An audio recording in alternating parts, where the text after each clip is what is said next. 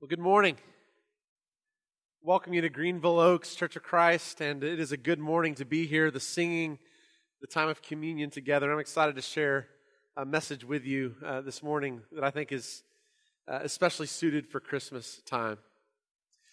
Let's pray together as we open God's Word this morning. God, I give thanks this morning for that baby born so many years ago who upset the expectations of what a Messiah should be, who fled for his life in the midst of cries of mothers in a season of lament, and who continues in some way, God, to give life where there is none. And God, we come together as people who claim that it's because of that baby that we have a hope for life. It's because of that baby that we mourn beside mothers who mourn. It's because of that baby that the world is a different place. And so this morning, God, would you remind us of how powerful this story is and how life-altering it can be, and may we walk out these doors as different people as we remember this story that's so different from the stories that are told in our world. This morning, God, I pray you'd pour through me the gift of preaching so that Christ would be formed in our hearts. It's the name of Jesus that we pray. And everyone said, amen. Jesus is Lord.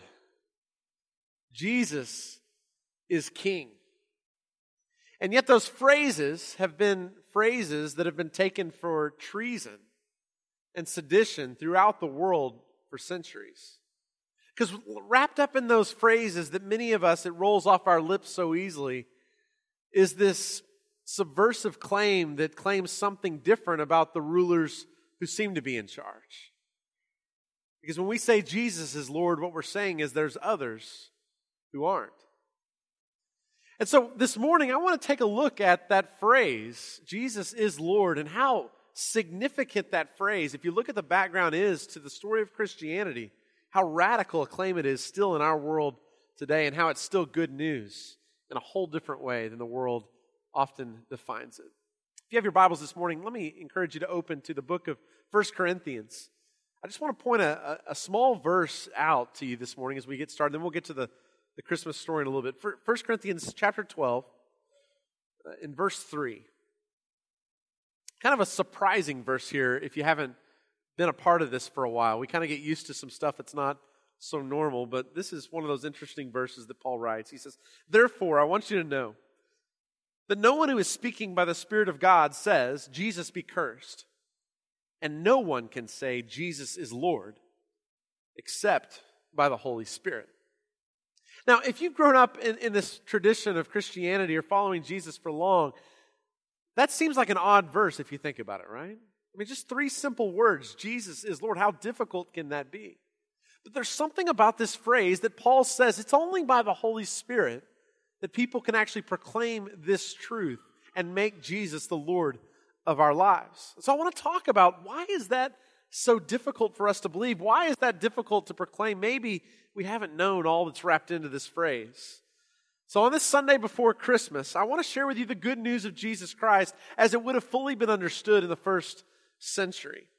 And in order for us to know that background, we're going to have to understand how impossible of a claim that would have been in the first century for all of these Jews who were coming to know this Messiah and proclaiming him as the Messiah and Lord. And to begin that journey this morning, I want to ask you to go back in your life a few years, or maybe it's forward for those of you who are younger in the crowd, but I want to ask you to go back, if you would, to that 10th grade literature class you took. Can you remember the classroom and all the pictures on the wall? You remember the teacher's name, perhaps? Student that sat to your right or left? I don't know, but hopefully you don't remember the grade in that class if you're anything like me. 10th grade literature class, I remember reading for the first time William Shakespeare's classic, Julius Caesar. You remember reading that, maybe? I don't remember much of it, but there's a phrase I distinctly remember from that.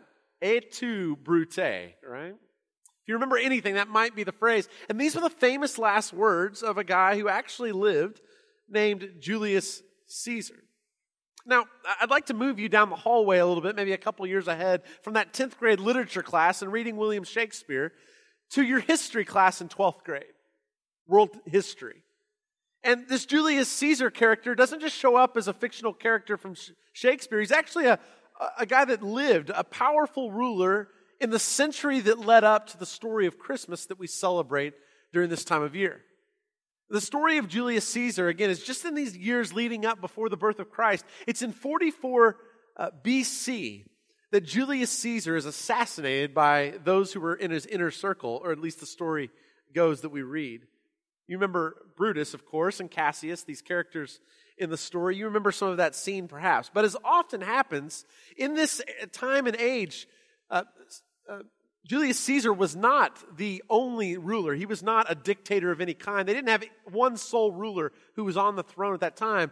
But those who assassinated him were afraid that might happen. They didn't want power to be tied up in one person. So that's why the assassination occurred, and that's why he had his opponents. And so after that happens, after that occurs in 44 BC, there are others who begin to compete for the throne.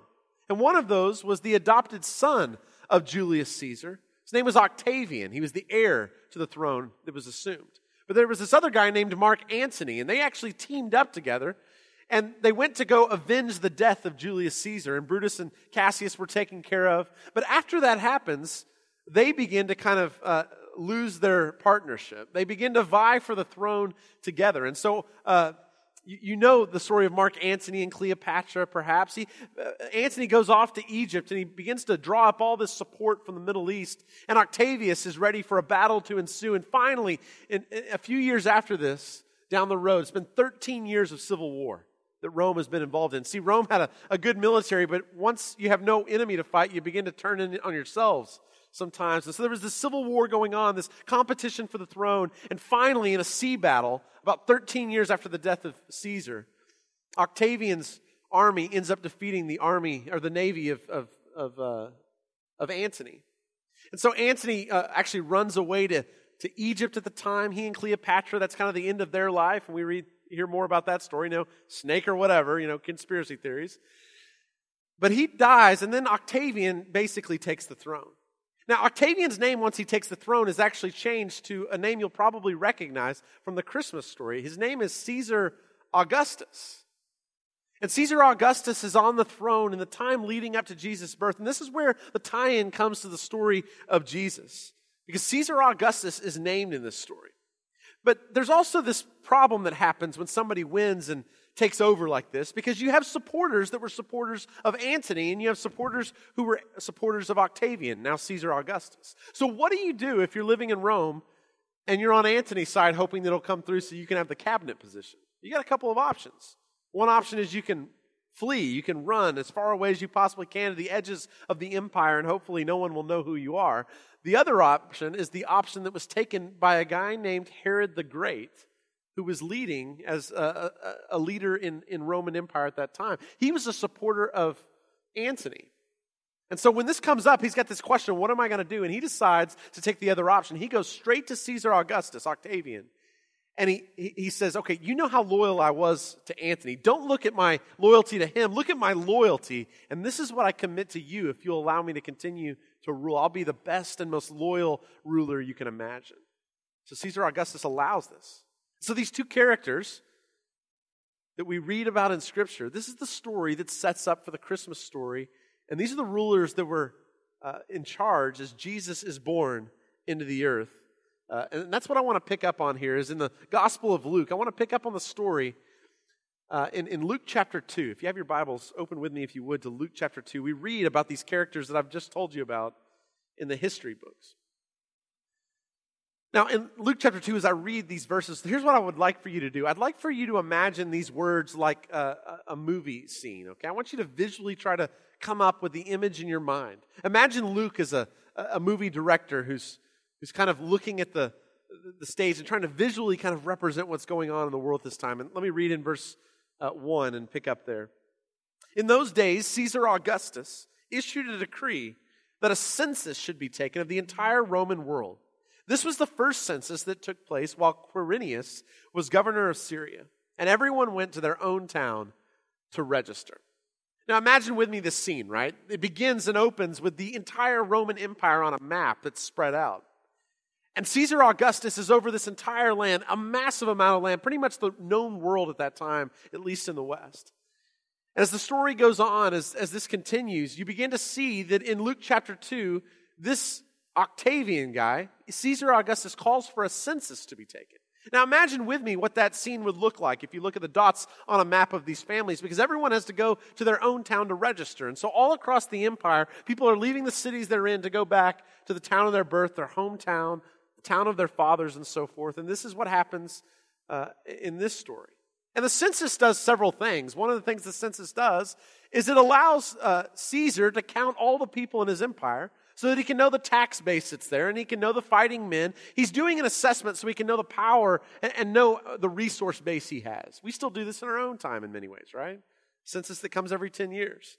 Well, in this census, this was even more a show of power because you didn't just fill out a form online. You had to actually go to your hometown. And so this is the way the story works. It's zoomed out and all these people are coming across, going to their hometowns. But then we pick up on a story that's not the large picture. It's as if the director of the movie zooms in on this odd little story in the larger picture of this big story.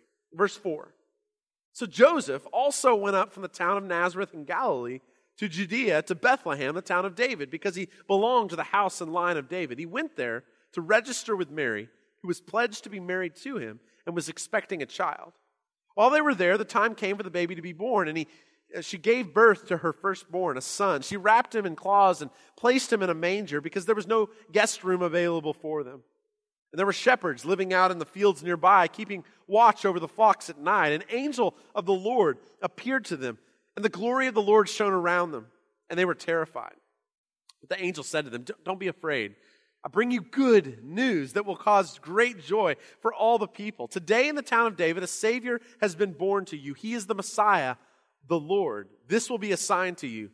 You'll find a baby wrapped in cloths and lying in a manger." Now, there's this phrase, good news, that shows up in this passage, but I want to give you some context because before Luke appropriates this language of good news to the story of Jesus, Caesar applied this language to the victory over Antony. The good news was this: now we're going to have peace in the land because now the civil war is over. Now you can be assured that the good news will change everyone's life. And it's not an accident that Luke picks up on this language to say, hey, guess what? There may be a larger story going on, but if you zero in on this peasant couple, this unmarried couple who's having a baby, there's actually good news here as well. So imagine the camera's focus going from the larger Roman Empire down to this small couple who's moving from one city to another to this small town of Bethlehem. And somehow this is supposed to be good news of great joy for all the people. And this isn't the only term, good news, that the early Christian writers co-opt from the empire.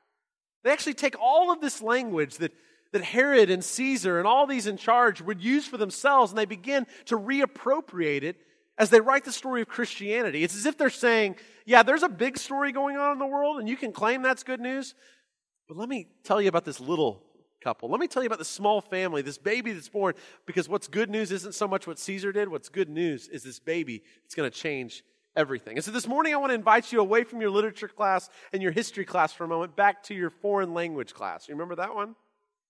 Was it Latin or Spanish or French? I don't know. Sign language perhaps?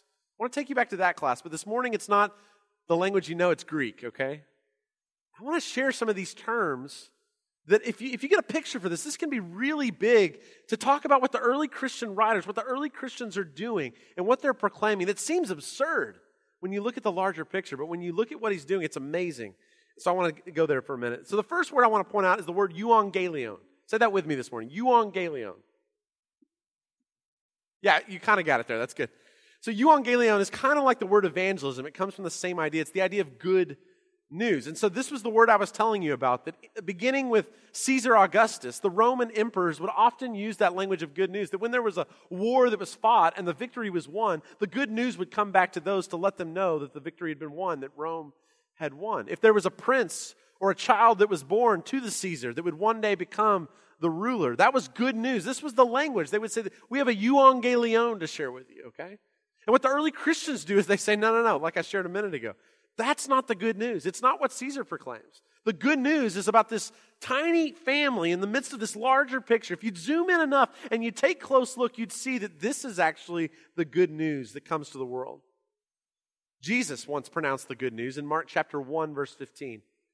What does he say? He says, the time is near, the kingdom of God has come near, repent and believe the good news. Which is interesting because he uses the language of kingdom, which is another one of these terms, basileia. Basileia is this term that means empire or kingdom. So they would have talked about the Roman Empire as the Roman basileia. It's the kingdom that all that Caesar had taken over and taken charge of. This was the kingdom of Rome. But what the early Christians do and what Jesus does is he uses that language and he says, no. You think that they're in charge, but in the end, this is the kingdom of God that's advancing and making headway into this larger kingdom. And it would have been crazy. Think about this. Proclaiming the kingdom of God. Who's going to take over Rome? This is a massive enterprise. Rome will probably never come to an end. But what do we see today? The kingdom of God just continues to march on, and the kingdom of Rome is still in our history books. There's other language that is co-opted by these early writers. Another one is Christos, or Christos. It's just Christ, right? In the Hebrew, comes from the word Messiah, that is actually this term that means king or anointed one. The image that they often used when it came to the Caesars, and they would call them this. They'd call them the Christos.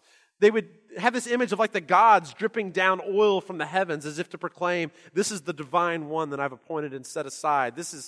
And somehow they saw the gods choosing Caesars, choosing these people. So they would talk about Christos as these rulers, but what do they do? What do the early Christians do? They call Jesus Christ. It's not his last name.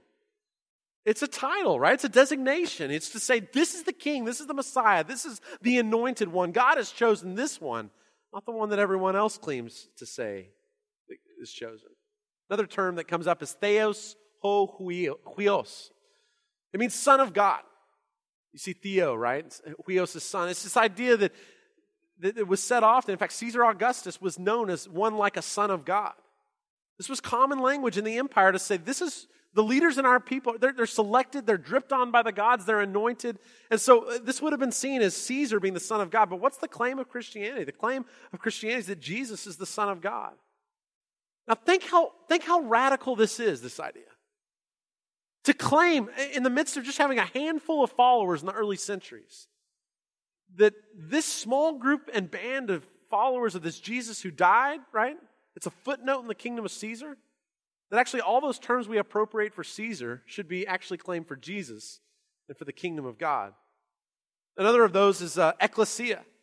You've heard this term probably before, right? It means church is how it's translated in the New Testament. It's really more an assembly.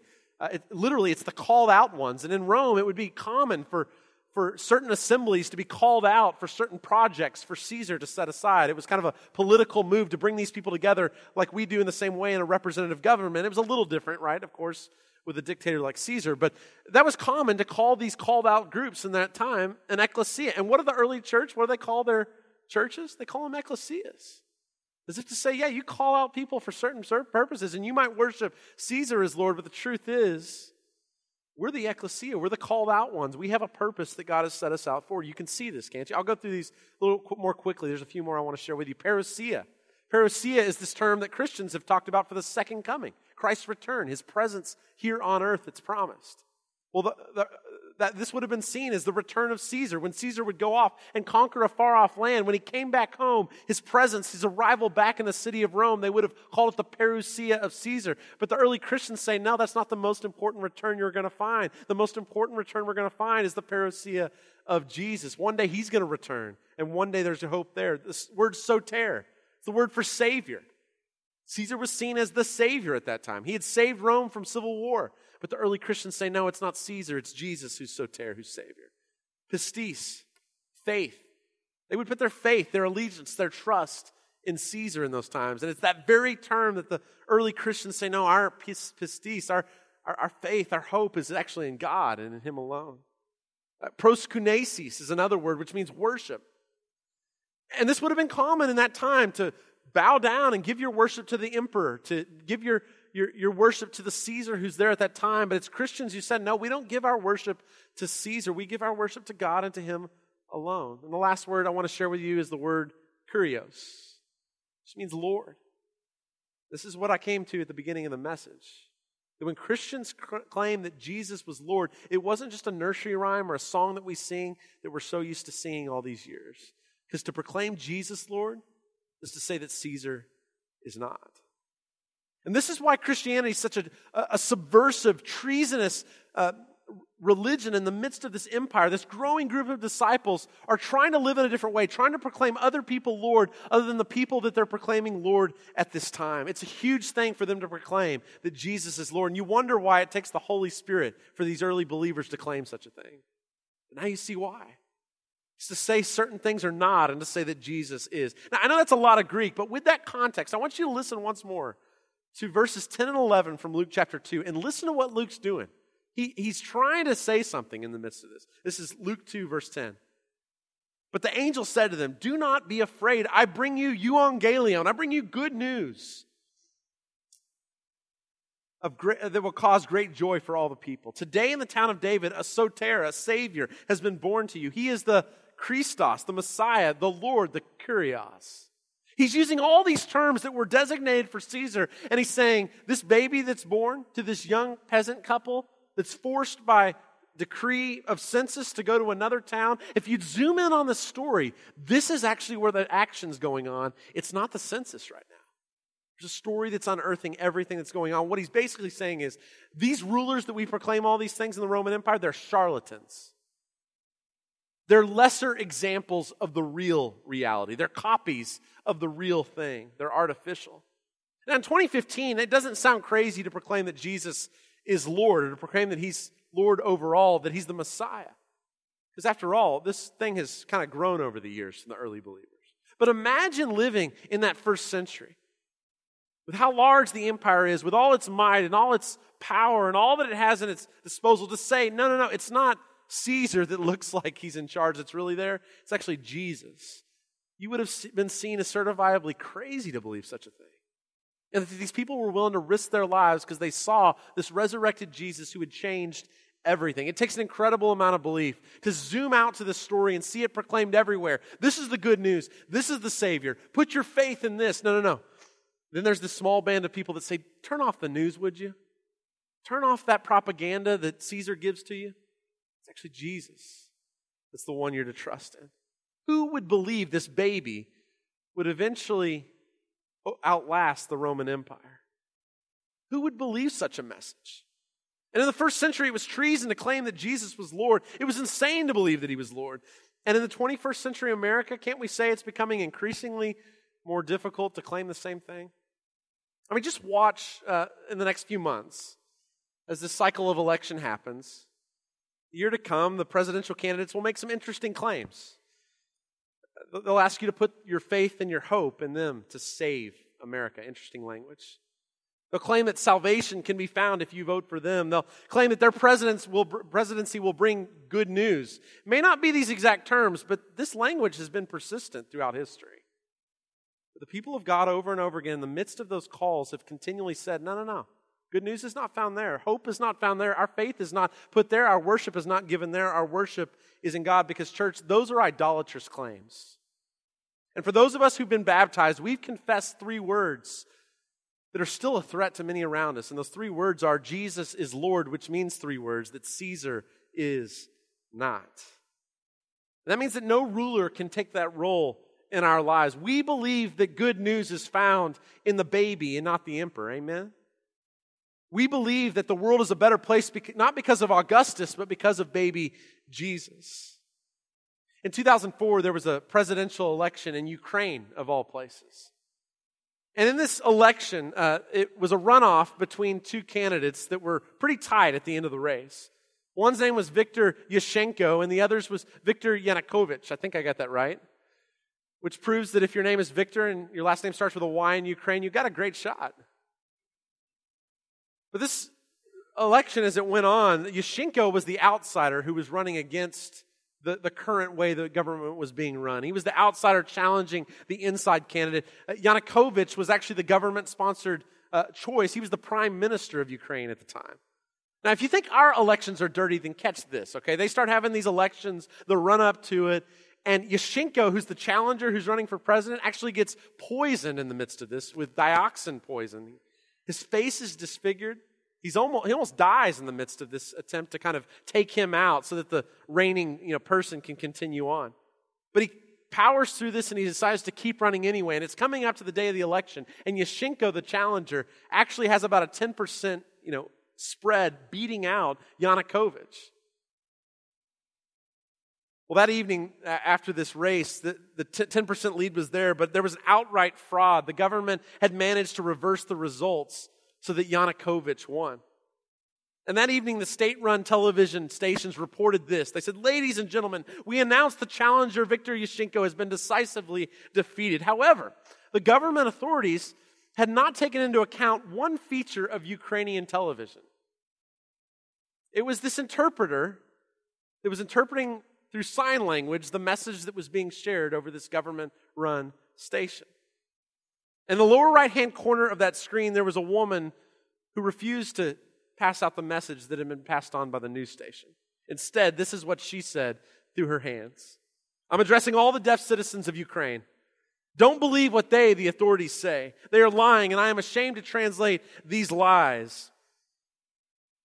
Yushchenko is our president." And no one in the studio understood what she was actually signing out. But there were people all across that country who understood, those deaf people who were watching that lower right-hand box in the midst of the larger picture that told a very different story. And this woman, Natalia Dmytryk, led and began what began to be known as the Orange Revolution in Ukraine. And all those who heard this message, they text messaged their friends, and over a series of weeks, 1 million people gathered into the city of Kiev, dressed in orange, to challenge and ask for a recount, to ask for another election. And sure enough, the election happened, and Yushchenko ended up winning the presidency.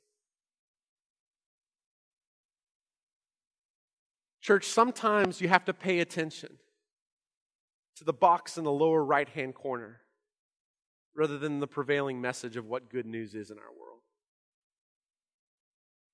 Sometimes it's hard to believe because we live in a world that's full of bad news, and if you turn on the TV and watch the news, you'll believe all kinds of things. You'll be drawn to fear. You'll be drawn to all kinds of things that have nothing to do with the kingdom of God. And the propaganda will tell you over and over again that good news can be found somewhere else, that your security can lie in a 401k that'll take care of you, that there's all these messages that says another message that has nothing to do with the kingdom of God. But in the lower right-hand corner, if you'd zoom into the story past verses 1 through 3 and you'd pay attention to 4 through 12, you begin to realize that there's another story that's at play that is actually the good news of Jesus Christ. Maybe at Christmas this is relevant. Because in the midst of our world, we hear about wars on Christmas, and we hear about all kinds of challenges that are going on, and we hear about all these violence and difficulty. We hear about bad news more than we do good news. The church, I'm here to proclaim what's been proclaimed for centuries. Jesus is Lord. He's our Savior. We can put our faith in Him. He will come through. Despite what all the other stories will tell you and all the other people that people want you to put your hope in, He's the only one that's able to hold on to that. They can bear up under that. They can actually share that good news. Good news was found in the smaller story, the zoomed-in story of Luke 2, not the broader story about a census. The problem is it's hard to believe that, isn't it? Because if you look at history books, Caesar is the main guy that's written about, Caesar Augustus. Jesus is just a footnote in most of those stories other than the Bible. And you can see how unbelievable this would have been in the first century, as we've talked about. But the fact remains that 2,000 years after His birth, when you open your calendar, you unfold the newspaper, you write a check, every time you write that date, it's a hinge that goes back to Jesus Christ, not Nero, not Augustus, not Herod. Now, the hinge of history between BC and AD happens because of the birth of a baby that's actually the good news. Because Nero died in the year of our Lord 68. Napoleon died in the year of our Lord 1821. Hitler died in the year of our Lord 1945. They will always be remembered with the numbers on their tombstone, not in relation to anything they did, but in relation to the King who's the King above all kings. It's hard to believe this, church. It's hard to believe it. It's a small story. It's in the lower right-hand corner, and there's so much more to believe. But pay attention to this. We name our kids names like Joseph and Mary, don't we? Luke and Matthew. We name our dogs and our pizza joints and our casinos after Herod and Caesar.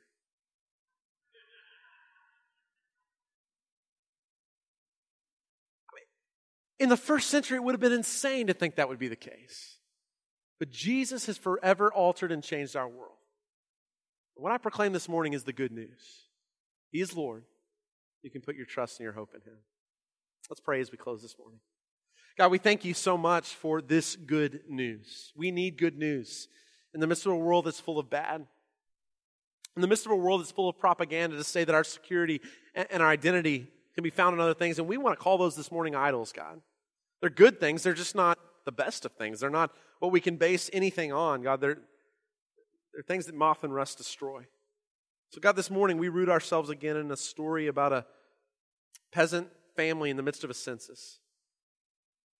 And we root ourselves in the story of Jesus Christ, who we believe to be the Messiah and the Savior. We put our faith in Him. We worship Him and we worship you. We thank you for this good news this Christmas. As we leave today, God, may we believe in that story in the midst of all kinds of screens that will tell us otherwise. We love you, God. And it's because of Jesus and through Jesus that we offer this prayer. Amen.